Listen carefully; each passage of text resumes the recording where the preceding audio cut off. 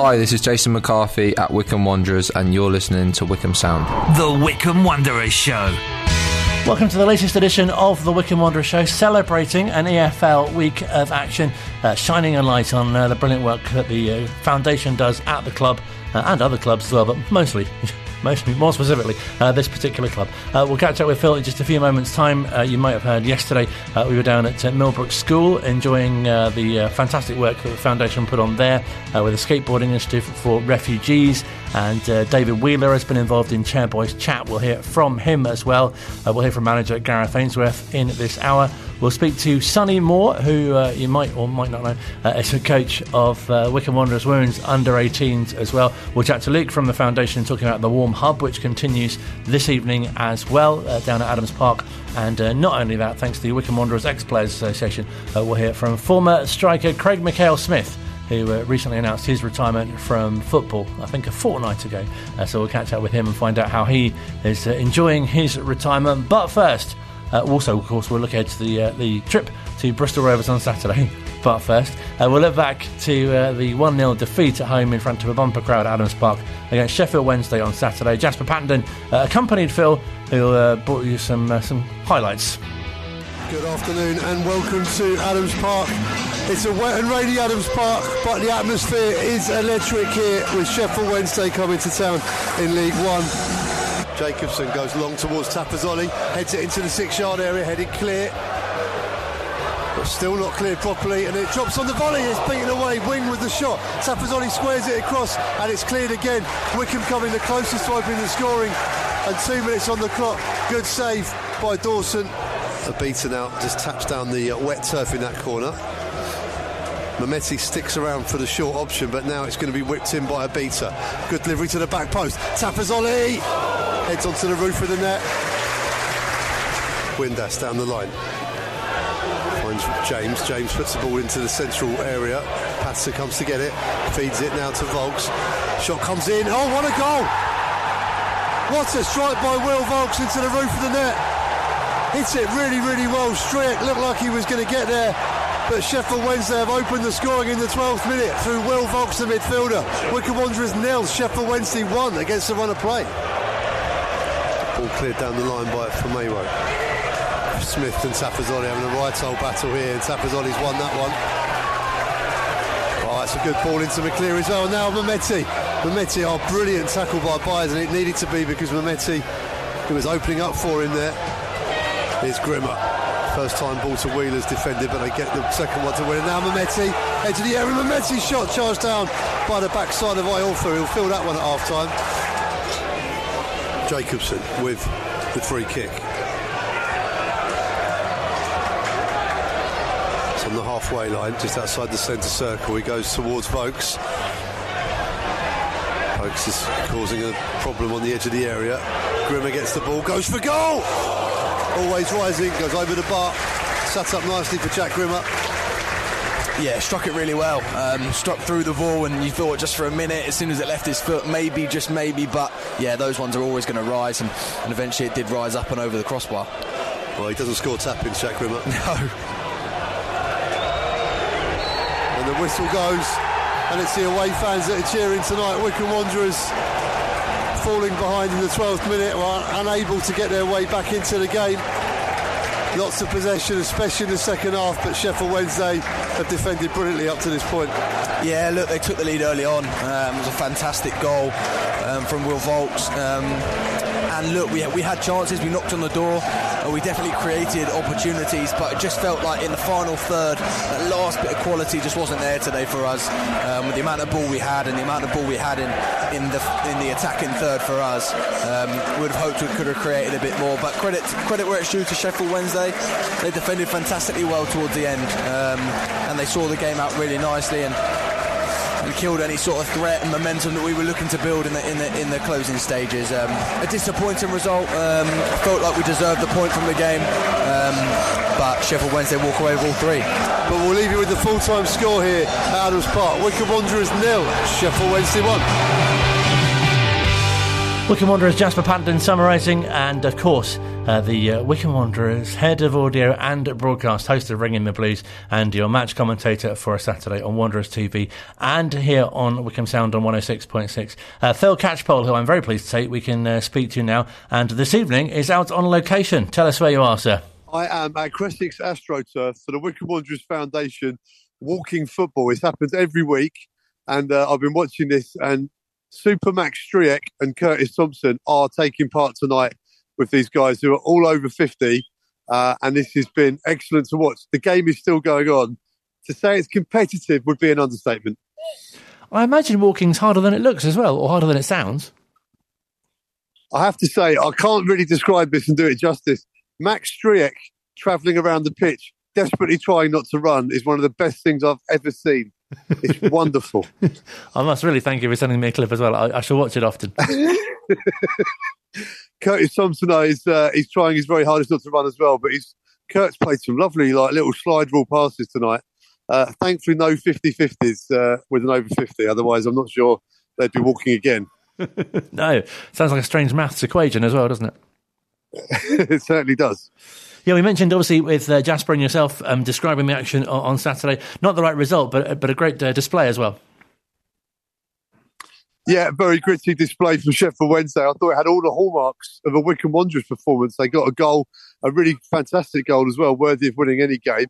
And once they had the lead, they really dug in, and they reminded me of Wycombe Wanderers, a bit like they did when they beat Newcastle live on the TV in the FA Cup as well. And I didn't recognise that quality in them last season. Perhaps if they'd shown that last season, they might be in the Championship now. I think under Darren Moore, they've learned to be gritty and grind out results, and that's what they did against Wycombe Wanderers. No complaints about the result whatsoever. Wycombe just weren't good enough in the final third. They played some good possession football, but often it's the case when Wycombe have high possession, they tend not to win the games. They came out on the wrong end of it on that one, but it was really refreshing to hear Gareth Ainsworth after the game when I spoke to him in the tunnel after the match, speaking really nicely about Sheffield Wednesday too. I think we've just played the champions there. Honestly, I think they're a very strong side with players missing from their squad. You know, your Bannons, your Hennigans. You know, I mean, they're a good side, and that shows what a good performance it was from us. You know, honestly, we put so much pressure on them, especially second half. I'm hoping they give us credit and say that was the toughest game for a while, because we really did put it on them, and they're tougher than they were last year. They're more solid. They've got this way of winning. They've got some good players in their side, but it's an absolute worldy goal that separated the two teams today. I think a point would have been fair for us. I don't think anyone would have complained, but that goal, yeah, it's good enough to win any game, you know, and it was a brilliant goal from Volks, you know, a great strike, and it goes in the top corner. Both teams had chances. I think they've had another couple of good chances, but Max Striek's made some great saves. But you know, I think we've outpossessed them, outpassed them. It just wasn't going to happen for us today. You know, it was one of those days. I think there was a couple of players just not reaching their top performance as well. But you got to give credit to Sheffield Wednesday for that. They've done their homework. They've stopped us playing. But I'm proud. I'm buoyed by that performance. I don't think we're far off at all being a contender for these playoffs. And I do think that Sheffield Wednesday will get promoted as champions. I think they're a really good side.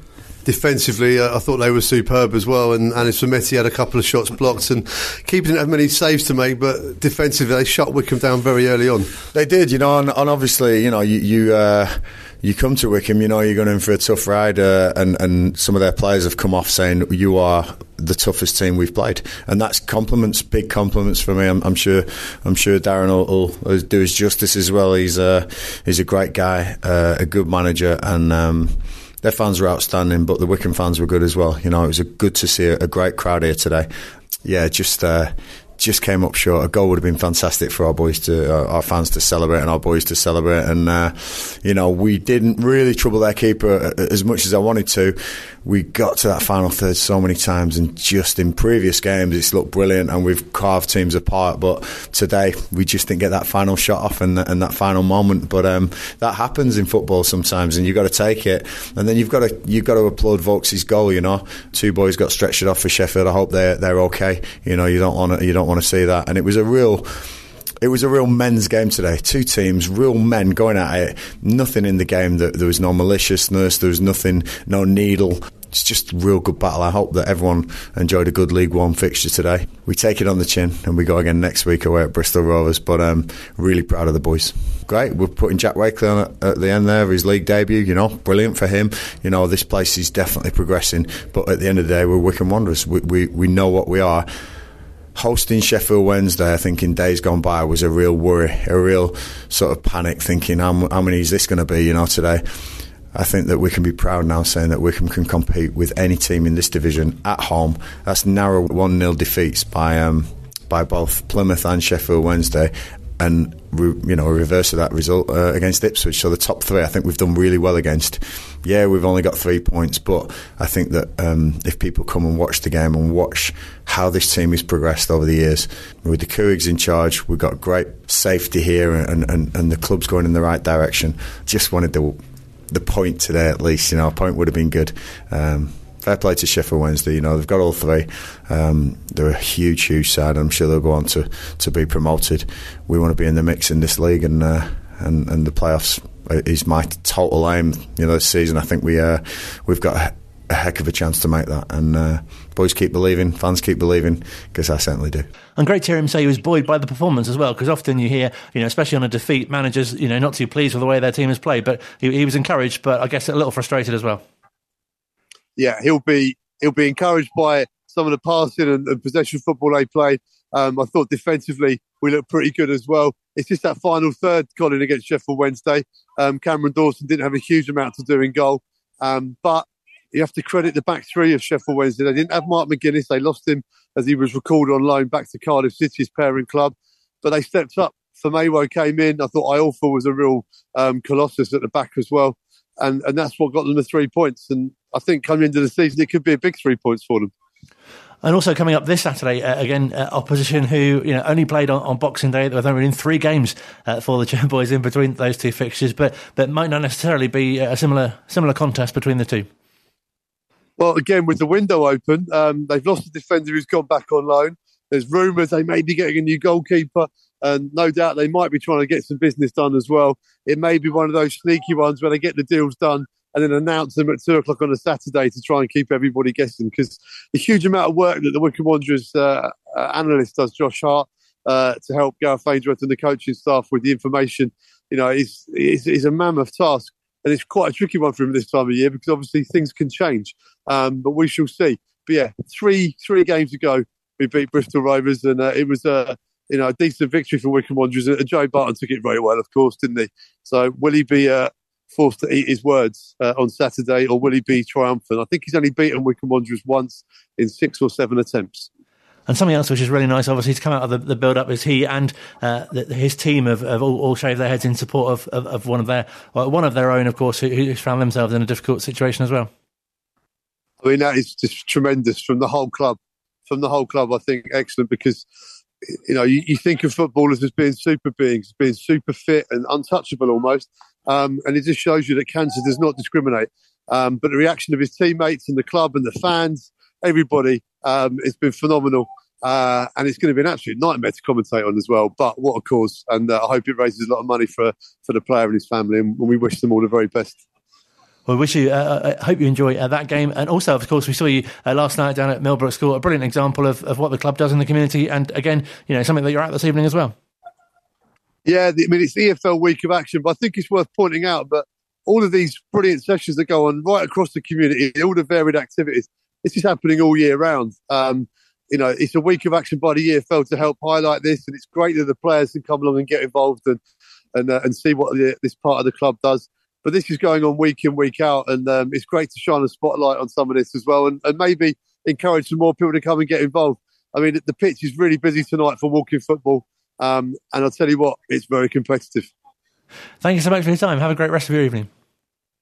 Watching Max Triek try not to run is what I'm going to be doing for the rest of my life, I think. Great to hear from Phil. He'll be bringing you the action on Saturday, of course, on 106.6 FM and on Wanderers TV, where you can hear the full version of that interview with Gareth and many others as well. Online, on Radio Player and on 106.6 FM. This is Wycombe Sound. Still to come before the end of the Wycombe Wanderer show, we'll hear from manager Gareth Ainsworth, we'll hear from Sam Vokes, who's been on a skateboard as well, all for a good cause, and we'll catch up with David Wheeler, who's been taking part in Chairboys Chat as well, and we'll catch up with Sonny Moore, who's a coach for Wycombe Wanderers Women Under-18s. But first, in our usual ex-player slot, thanks to Wycombe Wanderers Ex-Players Association, we've been speaking to someone who only a couple of weeks ago has announced his retirement from football. I'm sure you remember not too long ago when he was at Adams Park, causing defences all sorts of problems. Craig McHale-Smith, who we've been speaking to and who's been telling us a bit about how he's getting used to his retirement from football.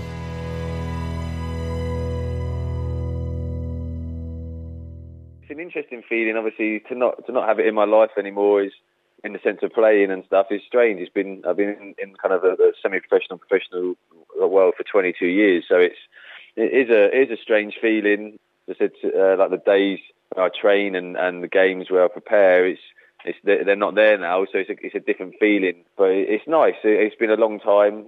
I think it was probably the right time. It's the beginning of the year, and I'd like to look at other things and start kind of another journey in my life. Do you think it's something that will be quite easy to adapt to, or it'll take some adjusting to as well? I think it might take a bit of adjusting to. Obviously, I still kind of last Saturday I was watching the football and the results come in and just kind of watching the games. And so I think it will take me a little bit of time to slowly get it out of my system. I probably won't miss pre-season because it was always a tough part of being a footballer. So I'll be enjoying sitting down, knowing I don't have to take part in that. But yeah, I think slowly it will kind of once I kind of really get my teeth into something else, I think it will kind of it will fade it like into the background slightly. Because there must be so many elements that you'll miss, the camaraderie in the dressing room and obviously the playing and the preparing for games as well. Yeah, I think like the buzz around the games and the atmospheres and the kind of the emotions you get and of scoring goals and winning games, that would be really hard to replicate. And as you said, like dressing room, being in the dressing room with camaraderie, being around kind of 22 players, like friends every day, I think that's probably the biggest thing I miss is having someone there to always chat to always kind of talk about like issues that you have, and obviously you're all working collectively to kind of achieve something. So I think those will be the big things I miss ultimately. But hopefully in the future, whatever I go into, whether it's I create it or it's created for me, is to go into an atmosphere like that in the business world. And it's nice to have that opportunity, isn't it, to reflect on the career that you've had and the different clubs that you've played for and what you've achieved? Yeah, definitely. It's you never really get that opportunity when you're playing so much. It's always so fast, and you're on to the next training session, and you're on to the next game, and they tick along, and you kind of forget the games that have gone previous, and maybe the good things you've done, and the goals you've scored and stuff. So for me now, it's a little bit of a chance to kind of go back over my whole career really, and go through like game by game, and just have a reminisce of those games, because there are obviously standout moments within the career, but there are obviously games and maybe goals that I've neglected to think about through that time. So yeah, it's going to be a nice journey, and it'd be good to kind of relive that with my kids as well. No, definitely. So what were your sort of earliest memories of your time at Wycombe?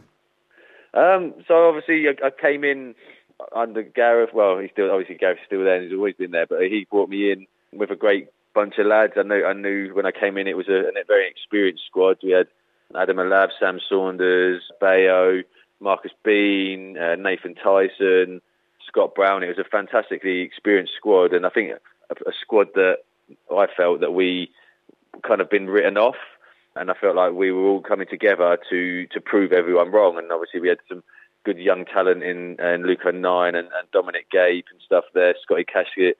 So I think it was a great blend of players to come together, and I think that everyone gelled really, really well. And obviously for them that first season we got promoted, and I think that was a big part of the players that were in the dressing room. And you must have found quite early on it was a real team that really suited your style of play as well. Yeah, it was great. Obviously, I played under a similar manager, John Steele, for Dagenham, who was he wanted to get the ball down and he wanted to get it forward quick and keep the game high up the pitch. And under Gareth, it was very, very similar. We played a free, like Bayo played down the middle, and it was me and Nathan Tyson, and then we had like Paris Cowan Hall play out on one side as well. So it was nice. It was as I say, it was kind of get the ball into Bayo, play off of him, play off his flicks, and hopefully kind of keep the ball up that end. And we were speaking to Phil the other week when you announced your retirement, and he was really sort of paying tribute to some great performances that he saw of yours, and described you as sort of a typical Gareth player who worked really hard and always gave your all for the team, which is something that the fans obviously really appreciate too. Yeah, no. Throughout my time as a player, I've tried to give everything I've got for whatever club I've played for, and every game I've played, I've always kind of had that mentality that I wanted to leave everything on the pitch. So when my career did end, I could look back and know that I used every ounce of talent I had, every game, every training session, and obviously, as I say, playing for Gareth, who was a similar player to me, it was nice because he understood what I needed to get out of the game and what I brought to the team. And being part of a side that won automatic promotion, obviously from League Two, it must have been a fantastic sort of sense of achievement as well. Yeah, definitely. As I say, I think I came in and maybe we'd been written off. I think people probably looked at that squad and looked at the age of the squad, and obviously probably looked at it and thought maybe they're not going to do anything. And I think that's what probably gave us a massive drive throughout the season, because we were underdogs. People hadn't written us off before the season even started, and I think we all knew that we still had life in us, and we wanted to prove to people that we still had that ability to play, to achieve promotions, and obviously to finish the season off kind of getting into the automatic places and getting promoted was an amazing achievement. And are there particular goals or games which really stand out for you? Obviously, there was that hat-trick you got against Crawley, which was pretty impressive. Yeah, like the hat-trick Crawley. I think I got a last-minute goal against Crewe away. But to be honest, my most standout moment was the win against, I think it was Carlisle at home, and Beanie scored the winner right at the end of the game, and that was like my most standout moment that season, because it just showed what our team was about. I think we went down to 10 men. I think we were losing 3-2, and we came back and won 4-3 in the last kind of 4 or 5 minutes, and I think that epitomised what the team was about. That epitomised the team spirit. And I think when that game happened, I think there was a real belief that we were going to get promoted. Because you often hear, don't you, say the underdog tag seems to really suit Wycombe, but speaking to someone who's obviously been involved in that yourself, that's something which you can really sort of testify to. Yeah, definitely. I think it's that being written off. I think the players there, they thrive off that, and it brings them closer together, and it creates a mentality of we're going to prove you wrong. So I think the underdog tag for Wycombe has been fantastic, because it's allowed them to create a drive, a philosophy within the team that has allowed them to achieve the fantastic results that they've got. And I suppose you can't overemphasise how important Gareth's influence has been, and playing for him must have been great as well. Yeah, he's fantastic. He's a fantastic man manager. He's massively enthusiastic, as you see on the sideline. He's a unique character in the game, and he's a great person to play for. He gives you great confidence. He pats you on the back when you've done well. He gives you a little G up when you need to do better. In my time, he brought a fantastic dressing room together, and he was very clever in the fact that he picked one or two experienced people and a young player, and he kind of made them, like, in a sense, generals of the dressing room, and he'd kind of give them information that he'd want passed into the dressing room, and then that was how the dressing room was run. And then he would just stand back and let the older lads kind of dictate how the dressing room would go, and the older lads set a standard that no one could drop below. And I think they've kept that kind of mentality ongoing, because they've done fantastically well. And overall, how do you look back at your time at the club? Oh, I loved it. I really, really enjoyed it. As I said, I come away from, I think it was Luton, and it didn't go too well there. And obviously, as I said, I joined a group of players, a lot older players who wanted to prove something. And just like myself, I wanted to prove that I still had the capabilities of playing at that level and winning promotions and scoring goals. And it was just an unbelievable dressing room to be part of. And you don't really get many dressing rooms like that throughout your career. And I was very lucky to have been part of that. And as we touched on, it must be so nice for you to, now that you've retired, to be able to reflect on, the career that you've had, the likes of Peterborough and Brighton, and playing for Scotland, of course, as well. Yeah, it's been wonderful. It's been nice just to sit and say to look back. It's been wonderful and amazing for all the messages I've received from kind of players and clubs and stuff and supporters. It's been a wonderful journey. I'd never had expected to have been a 16-year-old at St Albans, to have been in the game for 22 years and achieved the things I've achieved. So I've been very, very lucky and really appreciative of what I've done, and then hopefully I can kind of take that experience on and help players that are trying to come into the game or come through the game in the future. And more recently, I understand you had some other issues to deal with in the form of a flood. Yes, my house got flooded. This was a couple of years ago now, and we're still having a few ongoing issues. So there was a lot of issues I had to deal with, but then again, I look at it that it's made me mentally stronger, and these are the things I've had to deal with, and it gives me a bit more insight of how my brain's worked to deal with situations, and I'd say hopefully that I can kind of use them to help other people navigate and overcome obstacles in their life. That's really nice, isn't it, that you can share your experience and other young players coming up who might be witnessing things for the first time and not quite sure how to deal with them in the more modern game. Yeah, definitely. I've been through a lot through my career. I've come into the game late. I've had to come through non-league. I've had highs and lows. I've had major injuries, promotions, relegations, and obviously stuff with outside of football happening. So I take all of those on board and try and use them as positives. And as you said, like to pass that knowledge on, hopefully to younger players coming through the game and maybe players that are in the game and are kind of looking for answers. It's nice to have some of those experiences to draw on to help guide people. And really pleasing for you now to be able to spend more time with your young family as well. Yeah, it's lovely. It was nice kind of going into non-league because my kids, they could come to the games. My little boy, who's football mad, Jude, he could come on the pitch with a warm-up before the game, and he'd come up and warm up with me at half-time. So it gave him a great exposure to the football, and now I'm out of it. I can spend more time with him practicing and spend time with my other children, kind of doing their clubs and having the weekends back to ourselves. And people might not know that your father-in-law is quite a well-known name in football as well. Yeah, Barry Fry. If you don't know, yeah, he's wonderful. He's been a great person to lean on throughout my time in football. He's obviously got fantastic knowledge, and it's been wonderful to kind of talk to him and look at different things during my career. And obviously coming to the end of my career, it's now nice to have him to talk to see how he can kind of help me navigate the next stage of my life. Is it true he delivered your first child? We both did. Yeah. It wasn't intended. It was we didn't get to the hospital in time. We were at home, and Isla, my first, she came very, very quick. So me and Barry delivered my first child with no midwife at home. So yeah, so I've got that skill in the locker if it's ever needed. So if it's a new career to come from that, it'd be interesting. It seems like some sort of strange tabloid headline, doesn't it? Barry Fry delivered my first child. Yeah. It's like in the newspaper, isn't it?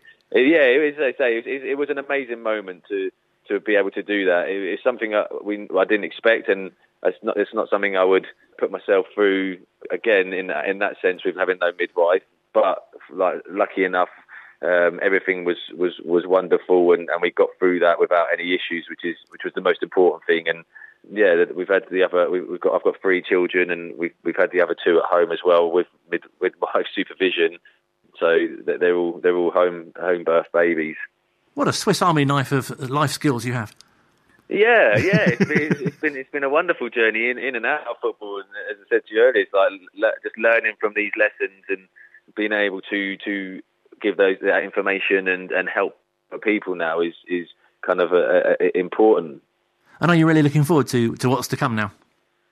Yeah, I think so. I'm excited. As I said, I had a wonderful time, 22 years in football, and it's been an amazing journey. And I think now it's pushing me out of my comfort zone now, because I've known that for so long. It's quite easy to kind of just keep ticking along season after season. But now I'm going to have to get out of my comfort zone. I'm going to have to learn new things and meet new people and be in new situations. So it is nerve-wracking, and there is apprehension, but there's also excitement on the other side as well with how much I'll grow and what I can learn and what I can become from it. Well, hopefully we'll see you at Adams Park, perhaps watching a game soon. Yeah, no, I'd love to come back. It's been I keep an eye on the team, and I've seen that they're doing fantastically well this season as well. So they're obviously pushing to to be in with a chance to get in the playoffs. So hopefully I can get down and see them on winning ways. Real pleasure to hear from Craig, and you never know, he might be summarising with Phil on a match commentary very, very soon. Should probably point out as well, something which we referred to earlier with Phil, you may not have heard, that Bristol Rovers defender Nick Anderton last summer was diagnosed with osteosarcoma and has been receiving chemotherapy for that. And many of his teammates and manager Joe Barton at Bristol Rovers have this week had their heads shaved in tribute and support to Nick as well. So we obviously wish Nick Anderton all the best with his recovery. It's something which we hear from manager Gareth Ainsworth about as well. Also something that was mentioned in our chat a little earlier on with David Wheeler, who started the week on Monday night taking part in Chair Boys Chat, another brilliant initiative by the Wycombe Wanderers Foundation, and something which he was pleased to take part in as well. Yeah, no, it was very rewarding for me, and hopefully it helped. Even just one person is a positive. I think we shared some ideas and we shared some stories, and yeah, it's just, I think, really important to be open about mental health, especially if you're a man of a certain age. I think it can be quite difficult, but it's really important to do that, and I think really positive, and especially this time of year as well, it can be quite hard on your mental health. So yeah, I come away from it very positive, and I hope everyone that was there did as well. Because I think as well, people can often forget, can't they, that footballers are human as well, and then they kind of share probably the same issues that supporters are going through too. Yeah, I think there's sometimes this air of invincibility or assumption that footballers are indestructible sort of thing. But exactly right. I mean, we had people from every walk of life and every sort of profession really on the chat, and everyone had experienced something in some fashion to some degree. So yeah, it's definitely the case, and that's sort of a big thing to make clear, is that literally anyone and probably most people are going through some degree of mental health distress at some stage. And a really great example of how important football clubs are in the community, and there seems to be more and more of those of late, especially the team you're coming up against on Saturday, Bristol Rovers, the action they've taken to show support to their teammate as well. Yeah, that was really, really heartening to see, definitely another cause that's dear to me, and obviously we'll keep everything crossed for him that he gets through his fight against cancer, because it's a horrific disease, and then we're just we'll keep everything crossed for sure, and it's great to see that solidarity. And something else which you're really passionate about, obviously the environment, and great to see that that green football weekend, which has been allocated for a couple of weekends' time as well. Yeah, no, this is like a really, really good positive thing to see football and the football community as a whole taking climate action. I think it's like something that I've been calling for and hoping for a while, and it's nice to see organisations like Planet League, for example, Pledge Ball, really engaging people, engaging fans, and I'd encourage as many people as possible to get involved, because the activities are a lot of them are very doable. A lot of them are actually not only good for the environment, but will probably save money on the energy bills as well, which is another thing that's really really current at the minute. Well, it's probably true of any time, but especially now when the energy bills are so high. Does it feel like now more than ever it's a time when footballers can be so influential in all sorts of issues really, and sort of society generally does sort of need that support?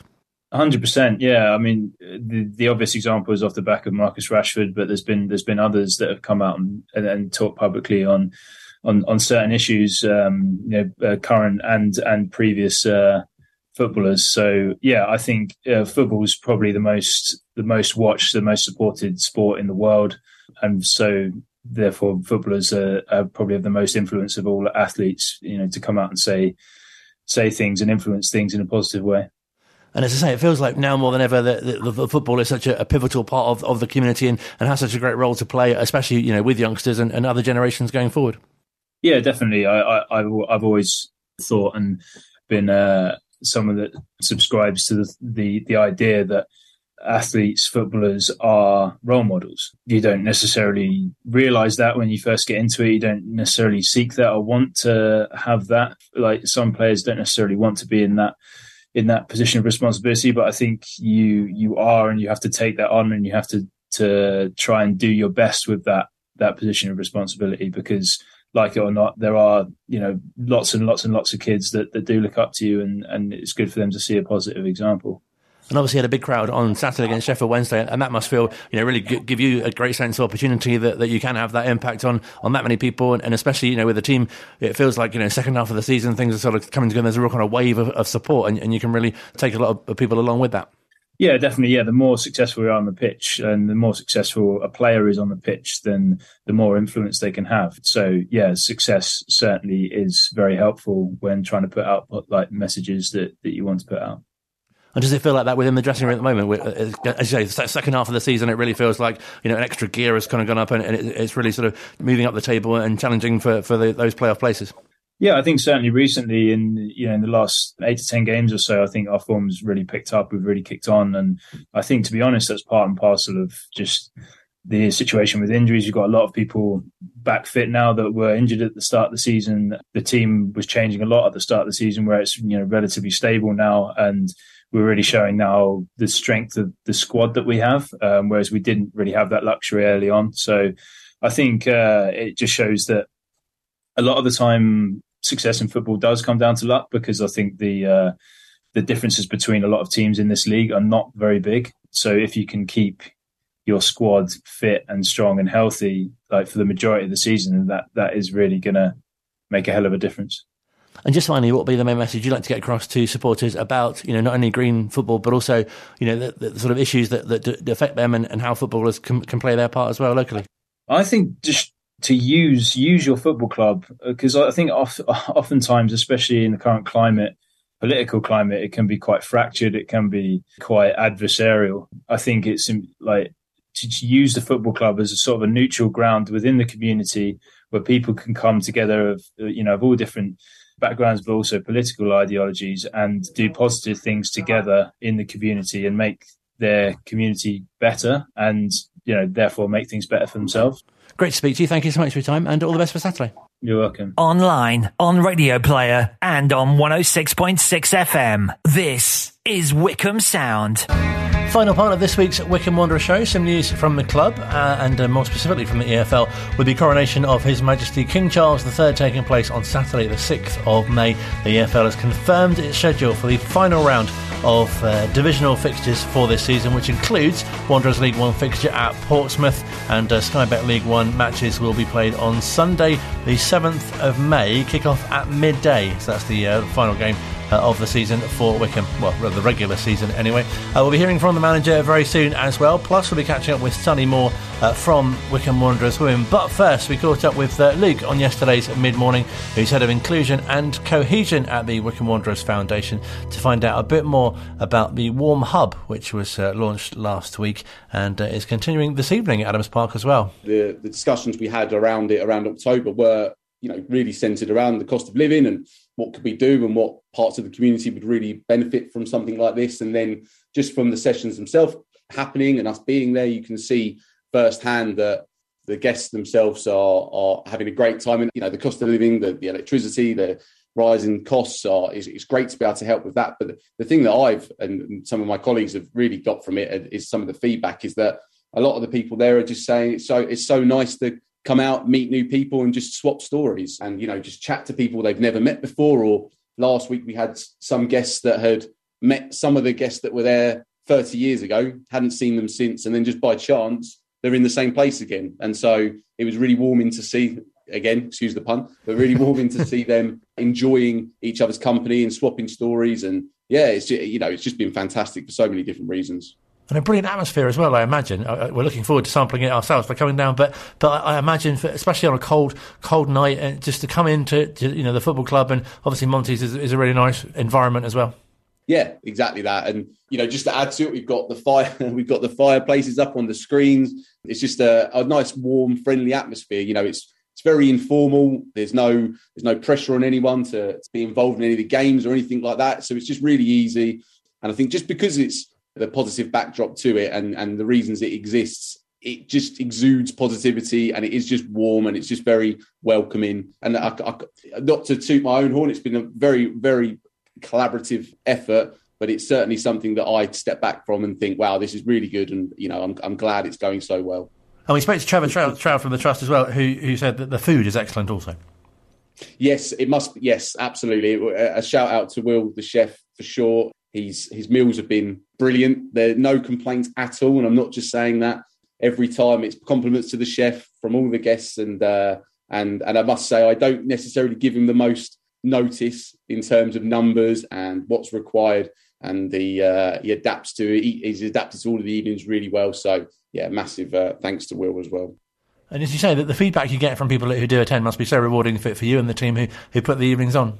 Yeah, that's it. And ultimately, we're not in it for the praise, we're in it for the impact. And to then hear the feedback of the impact it's having is fantastic. And people coming back to us saying it's been great just to sit and talk to people, meet new people. I think it's easy to forget that some people are probably still feeling the effects of the lockdown and the lack of social time with others. And so couple that with other problems going on in the world and the cost of living, etc., to be able to have that meeting space and have them together is brilliant. And yeah, the feedback across the board has been great, and that's been from whether that's the guests themselves, or we've had ex-players, Keith Vince down, as you said, Joe Jacobson came down, Jasper Pattington's been there. They've all had such great things to say about it, and it's just been great all round. You can find out more about the Warm Hub by listening to yesterday's Mid-Morning, which you can catch on the Listen Again feature on the website, wycombesound.org.uk, and hear more from Luke. It's Tuesdays and Thursdays between 5 and 8. If you're over 65, you can go along with a guest who doesn't have to be over 65,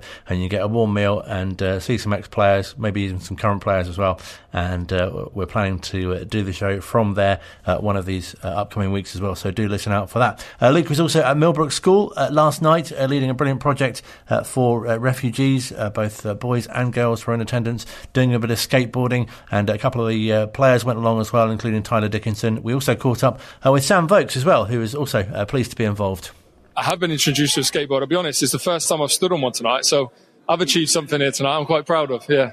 Really nice that you could come along and support these initiatives, but also get involved yourself as well. Yeah, exactly. No, it's great. We turned up and the kids were having great fun. You could see smiles on their faces and really enjoying it. And then, we fully got involved, standing on it, taking apart skateboards, putting them back together. And I put it back together well because I managed to stand on the same one. So, when I say I stood on it, I didn't quite leave holding the wall, but I managed to go up and down the hall and didn't fall off. So I'm quite happy with that. And what does it mean to you as a footballer to be able to support events like this? It's great. And I think the work the foundation do, I was just talking to the lads there, and it's great within the community because I think the kids there, they've had a tough start to life. And like I said, as soon as I walk through the front door, you can see the smiles on their faces and getting involved in the community. And there is real community spirit here. And it's great. And it's good that they can come down and enjoy themselves on a Wednesday evening. And really special that the club can, put on events like this and play such a key part to those who've had, such a difficult time. No, definitely. And I think in my time joining Wycombe, that's something I've noticed. It's a real community spirit around the club from the first team all the way down to everyone involved. Some people that come and watch on a Saturday, everyone feels part of it. And coming to events like this, you do feel that as well. And you feel the community's at the heart of it. And it's great to see. And hopefully it's great. And we can get some of these kids off the skateboards and come down to watch us as well on a Saturday and then get a few more fans. I was going to say, really nice way to attract new supporters and get people, behind the team more. It is. And look, you show how diverse the football club is. It's not just football sessions they're putting on. The skateboarding here for the guys tonight is something else to bring the community together. And like I say, the children are having great fun, and you see the parents as well. And it's great that they can all get together from different backgrounds, really, and create that community spirit. And a great example of how central the club is to the community, and things like the Warm Hub that they've been putting on as well. No, it's great, and the lads have been going out to a lot of things this week, and I'm seeing great feedback from the guys when they're going out and seeing everyone in the local community, and it's great that we can be part of that as well, because I live locally and I play for the football club, and it's great that I can get out and see everyone in these sort of events as well. And something quite nice as well for people who have perhaps been to the game against Sheffield Wednesday, for example, and seen you guys sort of close up as well. Yeah, hopefully, and that's what it's all about. Community, we're no different because we play in the first team. We want to come and get involved and be part of that community as well. And I think you really get that feeling on a match day as well that we are one club all together. And it feels like a special sort of second half of the season now that you've just really sort of kicking on that extra bit. Yeah, exactly. We've had a great run. We were disappointed with the result against Sheffield Wednesday Saturday, but on reviewing it, we were happy with the performance. We just missed that cutting edge, I suppose. And we've got a good run of games now, starting at Bristol Rovers on Saturday, that we can go and pick some points up and hopefully push for those playoffs. And obviously Rovers is a team you faced recently as well. It is, yes. We know all about them and they know all about us. And so we can match that result we had recently. That would be nice. And a big derby Tuesday night as well to look forward to. Yes, of course. Always a great fixture to be involved in. One the boys are looking forward to, I know. And it'd be great to get a good result at Bristol and come back for that game at Adams Park on Tuesday. So just finally, what would be your main message to supporters about the work that the club's doing? It's great. Look, we're all out here. We enjoy doing it and being in the community. And since I've joined the club, I love coming along to these events. And like I say, you really feel that community spirit in the club, and we're all in it together. Great to have the chat to Sam Vokes. Also, we spoke to Tyler Dickinson and also Luke as well, who you heard from a bit earlier on. You can hear more on that on yesterday's Drive Time. Again, available on the Listen Again feature on the website, wycombesound.org.uk. Regularly on the Wycombe Wanderers show, we like to feature Wycombe Wanderers women. I've been speaking to Sonny Moore, who's the coach of the under-18s, and featuring a bit more about what he's been doing with the players, as many of them can progress to the reserves and, of course, into the first team as well. It's been a very choppy season, obviously, with the weather cancelling a number of games just before Christmas and then having that long period over the Christmas break. So it was wonderful to get back to football, first game against Fulham, and then we had our game against Notts County on the weekend. Now, I'm sure you don't want to sort of give away too much in case opponents might be listening, but are there any sort of particular areas that you're especially working on with the players or have been or need to be kind of going forward? That's a very good question. I mean, again, we don't hide it, but what we want to try and do is build up play from the back. So again, building up play through the thirds is something that we're really trying to work on in training on the Tuesdays and Thursdays, and then trying to replicate that on the Saturdays. Because again, with the under-18s, what we're trying to do is we're trying to develop our girls, our players, into more confident players that play without fear. So again, if we're constantly repeating that method of football and not reverting, say, the long ball to kind of get out of trouble, then in the long run, when they progress and go through the ranks up to the reserves and up to the first, they'll be a lot more confident on the ball. And a similar question, I guess, but are there particular aspects which have particularly impressed you that they are doing well? Again, something we're really trying to work with them on is composure. And by composure, we mean kind of being calm on the ball. So even though the game is going at a very high pace, it's being able to kind of keep your brain and thinking process on a really level ground. And they're starting to show that. So that's something that we're really loving. So not necessarily the win as in the score at the end of the game, but it's more the kind of they're doing what we're asking them to do, and they're actually progressing on that front. So that's brilliant. That's something we're really proud of right now. And I know we've spoken to coaches and players obviously before as well, but it feels something really positive for everyone concerned, both players and coaches, about the kind of pathway structure that you've got where players can progress from the under-18s to the reserves to the first team. It is. I think it's a wonderful thing. You know what, Colin, it hasn't been easy. So again, when I joined in June pre-season, we had near 50, maybe 60 players sign up. We had very different abilities throughout the squad. So again, us as a coaching staff, we spend a lot of time exploring that and trying to work out the best way of structuring all those players based on ability and age and all the rest of it. And obviously with the aim of trying to develop these players to become first-team players. So now we've got this wonderful structure of development and elite, and in development we're really working on those technical skills with those players to kind of bring them up so they're knocking on the door of the first team.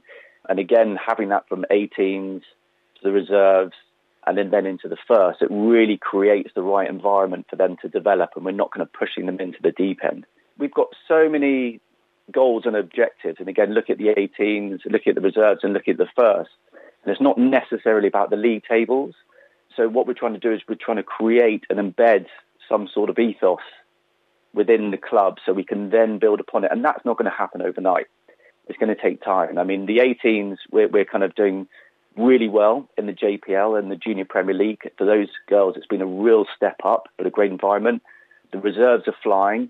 And I know when you look at the table, maybe the first aren't where we want them to be. But to be honest, when you see them in training and them coming together, I promise you it won't be long until they'll be flying and really kind of pushing on up that table. And as a coach as well, you must really spot the potential, especially in the youngsters. Yeah, for me, my personal objective is all about positive mindset.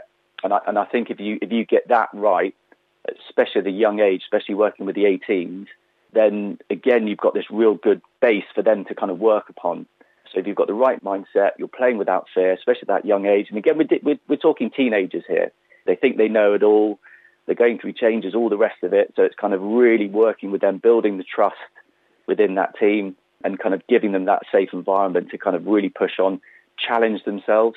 I think that's what it's all about. You've got to put them in those stressful situations to kind of build upon it. So yeah, it's really rewarding working with the under 18s. And does it feel like they're really influenced by, for example, the success of the Lionesses as well, and that gives them something to really inspire them and push them on? I think definitely, and I think the exposure to more women's football on TV is only going to be beneficial. We work quite closely with Wycombe Wanderers Foundation because they've got their Girls Development Academy. So working closely with Lewis Bloom, we're actually seeing a number of those girls come into Wycombe Wanderers Women, which is really important because, again, the younger generations, and so further down you go, the interest in them starting football at a younger age is increasing. So their technical ability is going up. So we're seeing this real transformation within the female game at those younger ages. So we're really looking to kind of harness that to kind of then feed through the ranks, through the pathway, and then up through to the first team. It's great for them, isn't it? And great experience for them going forward as well. For them to hopefully step up and do more for the first team and reserves and get more established. It is. And again, I think that's a wonderful thing about our training sessions is that we all train together. So it creates that bond. I know you've spoken to some of the players in the reserves and in the first team and speaking to Jamie recently. So a number of our players do step up and play a few minutes in the reserves and in the first as well. So for them, building that experience is key. It's only going to progress them as a player. Great chat to Sonny. He's a coach of Wycombe Wanderers Women Under-18s who are back in JPL action this Saturday. They're at home. You'll be pleased to know, to Watford Ladies Youth. That's at Burnham at the 1878 Stadium. Kick-off there is at 10:30. Great opportunities as well for you to follow the other teams as well. Also at home on Sunday against Abingdon. That's the reserves, a 2 o'clock kick-off there. And also the first team are in action as well, so make sure you don't miss that. Lots of opportunity for you to cheer on the Chair Girls this coming weekend as well.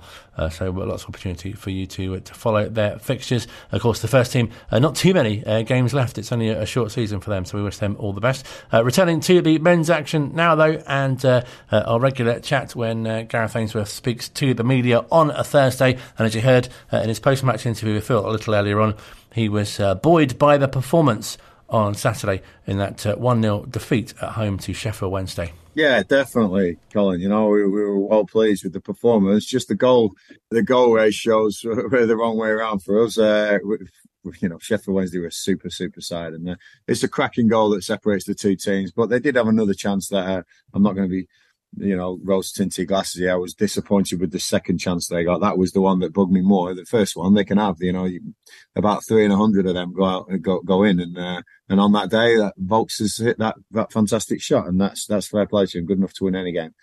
There was one chance in the first half I was very disappointed with because we've been absolutely solid lately, and it was sort of open, and I thought, wow, that hasn't happened to us for a while. So that one was the one, and then on the other end, we didn't really create any clear cut. We had a header from Brandon, we had a potential header from David Wheeler, we had shots, hopeful shots, and crosses, but nothing really to trouble them. And for all the possession and passes and super play we had, just couldn't put that final touch on it. And I was just doing the review earlier in the week with the boys, and the word that kept coming up was almost, and it's great to say almost a lot of times because you are close and you've got something special, and the build-up play was fabulous, compared to what people think we are. But that almost is the biggest part of it. How many times have you heard managers say the game's won and lost in both boxes? And we became a bit of a cropper of dominating the middle third on Saturday. We really did. We sort of outpassed them, outpossessed them. And it was just the both boxes one, which I've got to get that back in my head, both boxes. Everyone loves to play great football. Everyone loves to see passes and our fans included. But I'd sacrifice all that for winning games, and both boxes are important for me. And as I've said, I'm not going to sit here and say I'd love just brilliant flowing, great possession and lose 1-0. I think some managers actually have said that in the past. They'd love to play great flowing football and lose games. Not me. I want to win games. That's my job. I just want to win games however I can. And that was important to me Saturday. And unfortunately, that goal split the two teams. Fantastic goal. But it really hurt me, that one. And want to get back to winning ways as possible, and that's hopefully Saturday. Coming up against a side which you say could well be champions, does that really give you a gauge as to where your team are at this stage of the season? Yeah, definitely. Football-wise, Colin, we matched them, and I think that's great. But goal-wise and chance-wise, we didn't. So we've got to step up on that. And I think we're about eighth top scorers in the league, or ninth top scorers in the league. So we're up there, definitely. And again, we've got to make sure we get in maybe higher than that, fifth or sixth. We've got to score goals. We've got to that's what the game's about. I always tell the players, I never ever got you for shooting. That's what the game's about. But let's make these chances. Quality chances. Let's get some goals on the board, and I'm proud of us. Always love my boys, love the club. Just at this point, we never really got that cutting edge on Saturday, and I'll be looking for that this Saturday. And you're coming up against a team this weekend who, you've only played 3 games since you last met them. Does that really make preparations much easier? No, not really. There's a few changes in the squad. And I know they've had a couple of players recalled, and I think that they're at home, so they'll be slightly different. Teams always play a little bit different at home with a bit more confidence. And they've got Collins and Coburn up front. We know their threats. Scott Sinclair signed a contract there, so he's happy he's found a home. And so, there's definite threats in there. And there's 1 or 2 players back from injury that weren't there in the first game. So, yeah, it will be slightly different. But they're a good side, very good side, good manager. It'll be a tough game. And I can't wait to get down there and see what little old Wycombe can do again. Rob will tell me off for saying that, actually, sorry. Decent sized Wycombe now. What we can do now at Bristol Rovers. And obviously the players and the manager will look very different to when you last saw them, but it's so pleasing to see that players and just people obviously can come out in support of their teammate in that way. Absolutely. I think it's fantastic that they all shave their heads, and we just wish the boy all the best, and some things are huge in life, and once any type of cancer sort of rears its ugly head, then everything else stops. Everything else stops in people's world, and yeah, I think that what Joey and Bristol have done is just sensational. Joey gets a lot of stick from various things, but I think it's a magnificent gesture towards a teammate. Yeah. And a really great example of how football can really help to highlight issues and more locally as well. You've had David Wheeler doing the Chair Boys chat and players at the Warm Hub as well. And more recently, this week at the Refugee Skate Park and down at the Millbrook School. Are really, really fantastic that, players who are so looked up to by, especially, I guess, youngsters, but also other people in the community can play such a role as well. Absolutely. Really proud of all football, of all footballers. You get 1 or 2 exceptions, but on the whole, footballers get a bad rap because they earn good money for kicking a ball about, a talent that they've all got. But the market forces determine that. Footballers don't determine that. So when they do go out in the community and when they do, put their name to things, I think it's brilliant. It really is. It can be an inspiration. And yeah, I know some of these guys are looked upon as lucky or whatever, but believe me, people like David Wheeler, even Sam Vokes and Gareth McCleary have been at the top level. The humility in those guys, and as I say, the whole of the Bristol Rovers squad, and people like that, when they do the gestures and the work in the community that they do, it's not because they're told to do it. They want to do it. They want to give back. And I think if you dig deep into footballers, you'll probably find out that a few of them have got their own issues and a little bit defensive as well. They're not these super confident superstars, all of them that can walk around and strut around and drive flashy cars. It's different, Hopefully, these moments will help people understand people more than just the job that identifies everyone. So, no, really proud of the Wycombe boys getting involved in the community this week. And as I say, some things are bigger than football, and this is definitely one of them. Do you think it's a comparatively new thing? Is it perhaps because there's more of a need in society for support and help? Or, obviously I don't want to use the expression in your day, but in your day, did players sort of do that sort of thing as well? But was it perhaps just not covered as much? Yeah, do you know, when you say in my day, we're talking 30 years ago, and that's everyone was there, everyone who was alive at that time, and everyone was an adult. We all know what it was like. We all know that thank goodness time has changed and things have come on in leaps and bounds with mental health and with issues and with diversity and safeguarding. I mean, it's absolutely brilliant to live in the society we live in, to able to look after people in the right way and be proud of looking after people and being proud of coming out of whatever you might want to come out with, problems, mental health, sexuality, diversity, whatever it is, that you have that support now in this modern world. I think it's brilliant. And yeah, we lived back in that time, and that was that time. And you can't look back and lambast anyone for not being as good as we are now. But thankfully, everything's changed, and we're really getting up to speed, and still can do lots of work. But I'm a big advocate for be you be you, because you is good enough, and I think that the more people that we can tell that to, the better. Pleasure to speak to you, the manager, as always. Great to have him as a regular guest on the Wycombe Wanderers show. Hope you've enjoyed this week. Obviously, wish the team all the best for Bristol Rovers on Saturday. If you're not going, then you'll be able to hear full live commentary on Wanderers TV and here on Wycombe Sound on 106.6 FM as well. Have a fantastic week. It's been brilliant to showcase the EFL's week of action as well.